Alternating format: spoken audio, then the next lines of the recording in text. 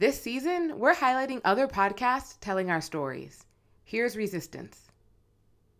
Kelly Davis never saw herself as a ride or die. Guys that I dated and they went to jail, I'd be like, holla at me when you get out. Because I am not a ride or die. I need to know where we riding to and why we gotta die. But all that changed when Keith got locked up. I am going to raise holy hell until you feel like we're gonna just let his ass go, because this one is just not worth it. Resistance, a show about people refusing to accept things as they are. Follow and listen for free on Spotify. Hey, welcome to You Had Me at Black. I'm Martina Abraham Zalunga. The story you're about to listen to was recorded for one of our virtual kickbacks. Our kickbacks are a live podcast and musical experience with stories, DJ sets, and community, all from the comfort of your home, car, or wherever you want to tune in. If you missed the last one, be sure to join us this Friday for the next one. Visit youhadmeatblack.com/thekickback to get your ticket. Now let's get to the story. It comes from Nate. He'd never called himself an artist, but one day, after hitting a low point, he decided to follow his instincts. Here's what happened.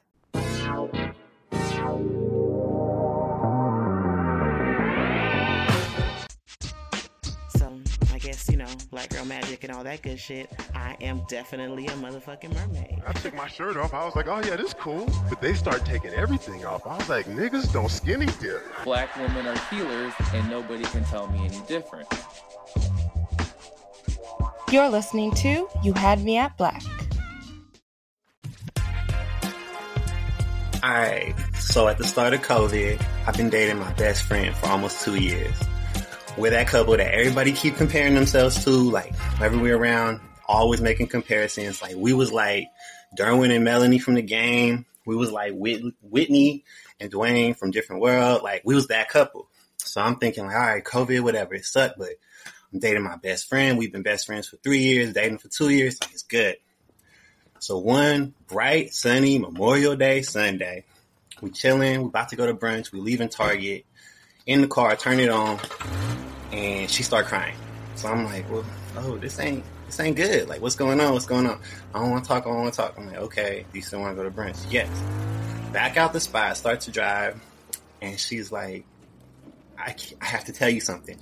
Start crying again. I'm like, oh damn, like, bro, I'm about to be a dad. Like, this ain't going how I thought, but it's okay. I can do this. So I put on my strong face. I'm ready to be like, it's good. Like, whatever you decide, we decide, I got you. And she says, I can't do this anymore. I keep hurting you. I can't do it. We have to break up. My world stopped. I mean, like, the world around me was moving. It was like in the show when everyone moved except the main character. I was stuck, but I'm still driving, which is awkward as it is. And she's like, I love you so much. I just can't keep hurting you. I can't keep doing this. I can't. Like, we have to break up. I'm holding in all my reactions, like typical male reaction. I have none yet. Pull over. And I'm like looking at her. And oddly enough, we kiss, hold hands. She look at me, start crying again, and goes, I can't do this. I can't do it. We have to break up. And it's in that moment that I realize I'm sitting in a McDonald's parking lot that's full. And all the emotions hit me. I'm bent over in my seat, busting out in tears. Just, I can't do it. Like, I can't do it. I think she crying too, but I'm not really sure. At this point, I'm just breaking down. Compose myself a little bit, look up, break down again. Then it hit me. I gotta drive this girl to her house. 4 cities away, 20, 30 miles. This sucks. So we driving, awkwardly talking about TV shows when we do talk. Then one of us break down. Get her home. I'm like, all right, I gotta go get all her stuff out of my apartment. Zoom back to my house. Grab everything I can, put it in my car, drive back. Get it to her, I leave again. I'm sitting in my apartment, later in the day, sun going down. And it hits me. Every single lamp in my house belonged to her. It is pitch black in my apartment. I just got broken up with the person who I thought I'm going to be with forever. And I don't even have a lamp. Like, I got a little flashlight with a dead battery, a cell phone, and a TV that honestly didn't work that good because the good TV was hers too. So I'm just in my feelings. So I'm like, all right, don't be toxic. Don't be toxic. So I do the least toxic thing I can possibly think of. I download Tinder, Bumble, Plenty of Fish, every single app you can think of. Because why not? What could get any worse than this? Don't even bother going to Walmart that night. Just F it. I'm going to just be toxic for now. That didn't really work out too well. Eventually, I go to Walmart, get a lamp, one lamp. So it's one room that got light. And I call my friends. One of my best friends been in a relationship since birth. This man don't know what being single is. My other friend, he don't know how to be in relationships. All he do is hook up with people. These are obviously the best people to be around right now. So we kicking it. Of course we drink. Of course we smoke. When I'm in the room with them, I'm good. Like I'm laughing. I'm not bothered. When I go to the bathroom, I am breaking down. I'm in my car. I'm breaking down. Like I can't do this. Like I can't do it. I can't hold myself together. Wake up the next day, hungover, feeling like crap. And that was like the pattern. Then one day I woke up and I felt hungover and I'm just like, I know something wrong. Like I know this isn't how I'm supposed to be feeling. So I'm like, all right, like I gotta express how I feel somehow, but I don't want to tell nobody. I don't want to be laughed at or something like that. So I'm in my apartment, hungover, and I see my art supplies. Like I paint, I draw, I do stuff like just for fun. So I'm like, all right, let me just start scribbling on this paper. And so I put music on, I start drawing how I feel. And then I was like, oh, this is kind of dope. Let me paint it. So I start painting how I feel. And the picture turns out really dope. And like when I paint like this guy sitting on the edge of a rooftop in like a big city with the skyline behind him. I'm like, oh, this is kind of dope. This is how I feel, like completely alone in a city. So, and it hits me like when I'm doing this art, when I'm painting, when I'm drawing, like it actually feel like I'm telling somebody every single problem that I have right now. And it's all about these relationships or this relationship.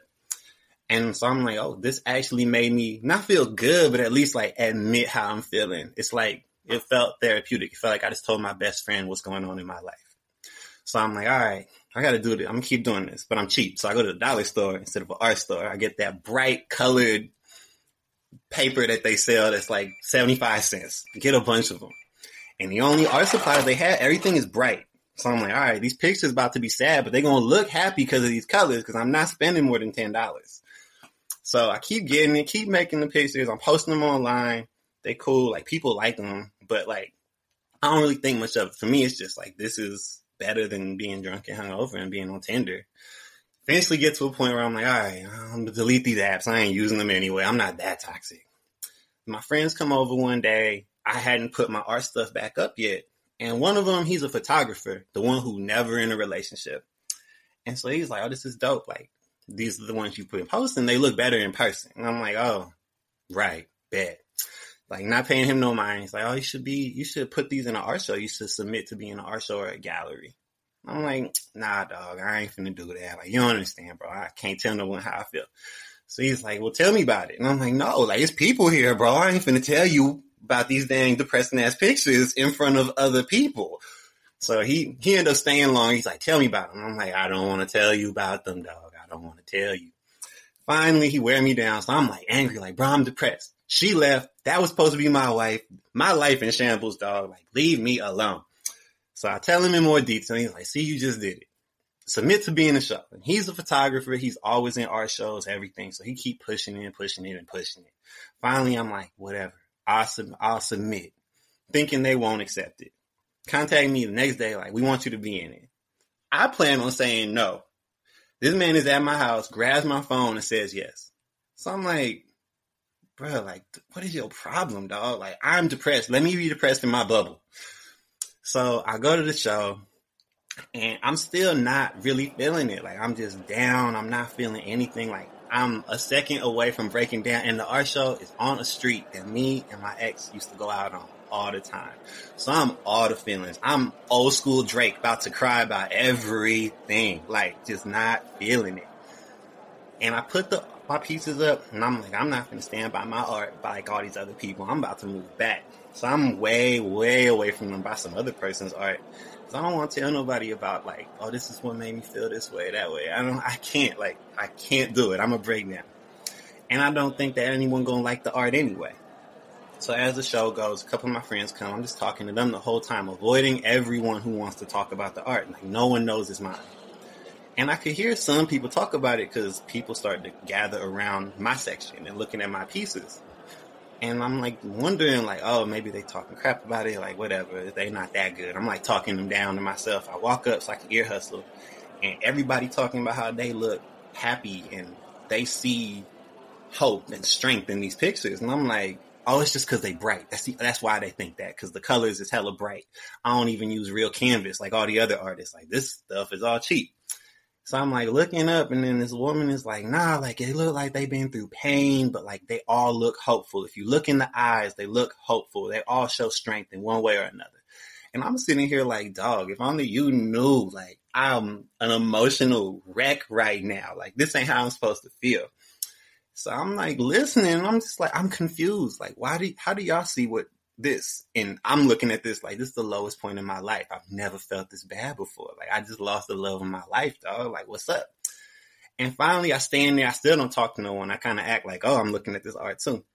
And this woman is there with her partner, and they look at it, and the guy goes, this is dope. This looked like a black man who's sad and strong at the same time. And he's talking about a picture that I made that actually showed a dude with muscles with his head down because he's depressed. And it like never occurred to me until that moment that in that moment, I was trying to put all my emotions onto this canvas and all my emotions and how I felt onto something that really was for me. But I never thought anybody else would see it to be anything other than depression. So I'm looking at the piece, I'm listening to this guy talk, and he's talking about how it looks strong, and he sees strength, and he sees pain at the same time, and it never occurred to me like someone else could see that. And it was in that moment that I like actually felt happy for the first time since the breakup, because it was like someone else actually can understand how I'm feeling. And I actually let my guard down, and no one making fun of me, no one talking crap about me. Like, they appreciating what I put out there, and they seeing what I put, but they also seeing it from a positive light. And it was like, oh damn, like y'all can see something good out of my like messed up situation. And for the first time since Memorial Day, like I had like a legit smile. I wasn't covering it up. I wasn't faking it. Like, I was actually happy. I'm still working on it, but it was like, it showed me that if you actually put them walls down, eventually something good will come out of it because you being your true self. My story begins in September 2020. I'm months into the panty, and Corona has taken a lot, including my energy, creativity, and sanity. One day, I plopped down with my notebook, willing anything to come out. I've been saying that I wanted to write a book, and since I can't really go anywhere, why not try now? But the page stays empty. My anxiety and loneliness seeps in, dimming whatever creative spark I may have had. My roommate Jasmine walks in and asks me to help her move some furniture. Where does she get the energy? I'm squatting to pick up the couch when she goes, you know you've been doodling in your notebook for hours. Hardy har, Jasmine. I tell her, look, honestly, it's a little scary how little creative energy I have. Jasmine nods. She's like, yeah, living through a pandemic will exhaust you. But it wasn't just that. The world has been on fire for months now, and I'm craving a way to express how that and everything makes me feel. The problem is, I don't know where to start. Jasmine gets this excited look on her face. I recently saw something that I wanted to sign up for. I think you should too. It's called The Kinship. The what? The Kinship, she says. You know the podcast You Had Me at Black? Yeah, well, their team created it. It's a digital community designed to nurture your inner creative and give you a creative outlet. They got workshops, creative sessions, virtual meetups, and creative prompts to get your creative juices flowing. It sounds dope as hell. Y'all, I run to my room. I'm signing up now, I shout behind me. Finally, some hope and some inspiration. Take it from me. You may be on lockdown, but your creativity doesn't have to be. Join The Kinship at www.youhadmeatblack.com/kinship. Thanks for listening to You Had Me at Black. If you like what you just heard, Leave us a rating or review wherever you're listening right now. It helps more people find the show. We're a podcast, but also so much more. To join our community, The Kinship, or to attend our virtual live storytelling events and creative workshops, or to learn how you can partner with us, visit youhadmeatblack.com. You Had Me at Black is hosted and executive produced by me, Martina Abraham Zalunga. Brittany Abrahams produced this episode, and Claire Wiley helped put it together. Pastel Shade made it sound good, and Naliswa Zungu and Aneka Jackson held us all together.